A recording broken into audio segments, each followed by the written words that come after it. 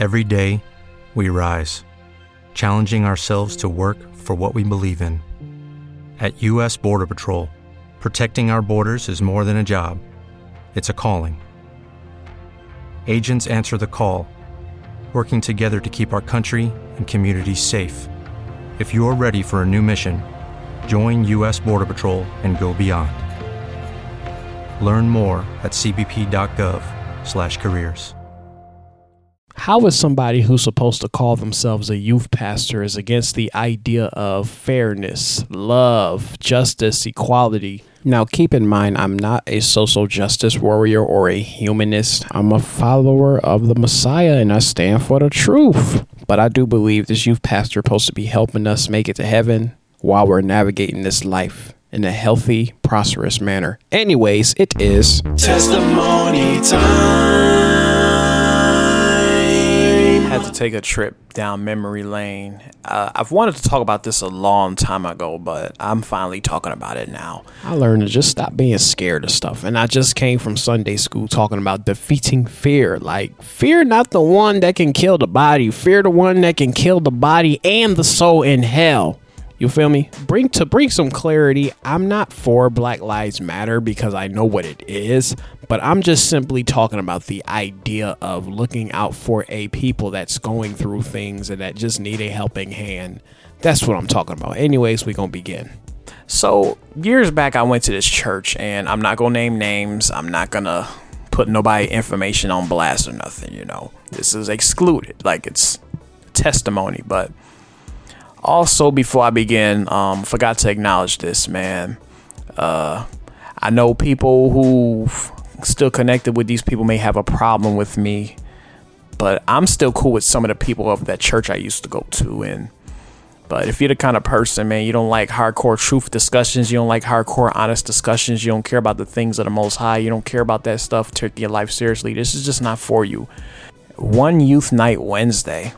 You know, we enjoying service, we enjoying music, and, you know, we about to be getting into the word and stuff. And then he brings up this discussion, and me looking back at it now, I'm like, wow, why the heck would he bring this up? And why was it so disturbing to him? Why does it bother him so much? But I know exactly why. I don't play stupid. What the Most High revealed to me was whatever ungodly ideologies that he was receiving from the world and implementing and secretly believing himself, it was manifesting in that service and poisoning them kids. But anyways, kids like football.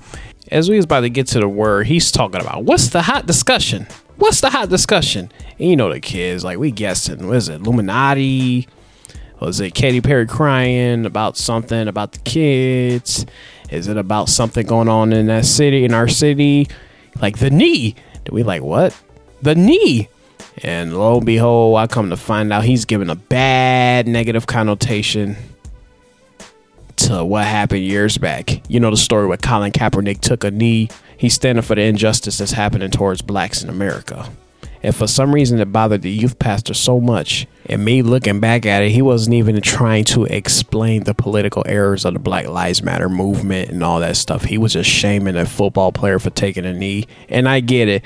It's about football. You're playing the rules. But entertainment sometimes become a distraction. And even people that's supposed to be working as agents to do the entertainment stuff in the sports, they start seeing what's going on in the real world. They like, whoa, come on now. This stuff is just very clear as day. We can't just blindly brush stuff. But yeah, and for some reason, the youth pastor had a problem with that. And the reason why that bothers me so much is because I'm black. And now it's giving me the impression, well, dang, the church is not a safe place for me. Something that I'm expecting my eternal soul. I'm investing something for my eternal soul. It's giving me hope in this life. And now I can't even have no place of security in the church. It's the same not being accepted energy in the church too. And that's why I left that church. Many other reasons, but that's one of the big reasons. This concerns me heavy because how many other people who call themselves men of God really think like this? Because even Jesus himself said many people will come in the name of Jesus to mislead you. If you do not believe me, Oh my gosh. Let me pull out the scriptures right now so you don't think I'm just making it up off my tail. Matthew 24 verse 5, and it reads, "For many will come in my name, saying, I am Christ, and will deceive many." That's the King James Version. I just said will instead of shall because, we don't say shall in 2022, but you get my point. And this was not the first time that he had like a weird anti-Black American hatred for some reason. He made like a lot of slick remarks, and this is a multicultural church where mostly people are involved and it doesn't matter. And me personally, I don't care. But when I see the leadership is corrupt and it's clearly corrupt, walking in the light is painful to people, especially if you're in the dark too long or you get this false light. That's the worst. The false light. It looks like the real thing, but it does not produce the fruit like the real thing. So me walking in the light, I'm open for any person and I just come for God. But clearly there was some problem with the leadership. And this leads to my other thesis. I do believe that shepherds and leaders need some moral and spiritual tune-ups. Every now and then there's some deliverance that needs to be taking place, some casting out of devils, some renewing of the minds that needs to take place, because I just don't believe we should be submitting under leadership and authority that's just extremely corrupt or filthy. Sometimes they're not corrupt. They may just be, filthy or going through things and just may need some tune-ups. So he had a problem with the football player taking a knee, and it's like, why is that a problem?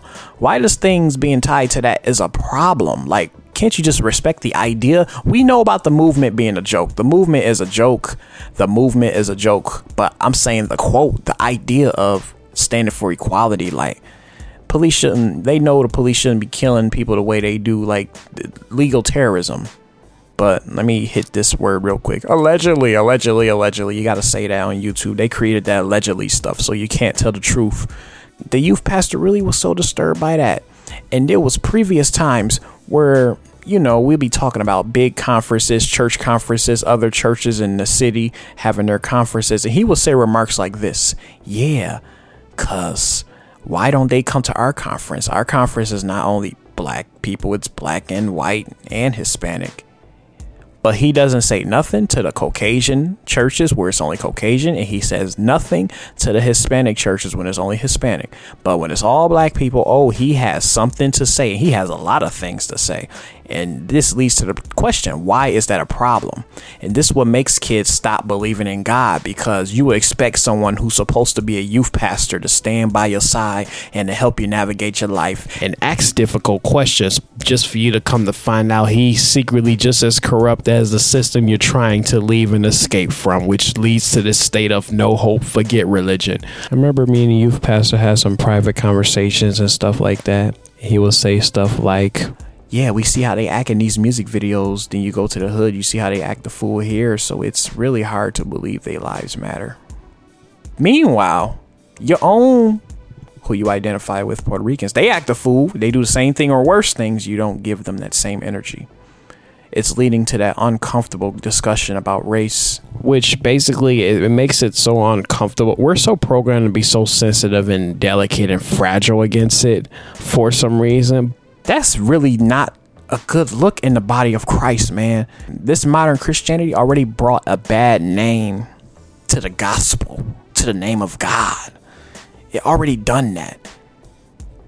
How many other youth pastors or pastors think like this, bro? This leads to a bad suspicion, and then they just keep preaching and keep preaching and keep preaching, man. I'm not in authority to dethrone or tell people what they should or should not do. I'm just a vessel who getting to know more of who I am, where I'm supposed to be, being led by God's Spirit. And what I do know is God is the only boss that will fire you and allow you to still work.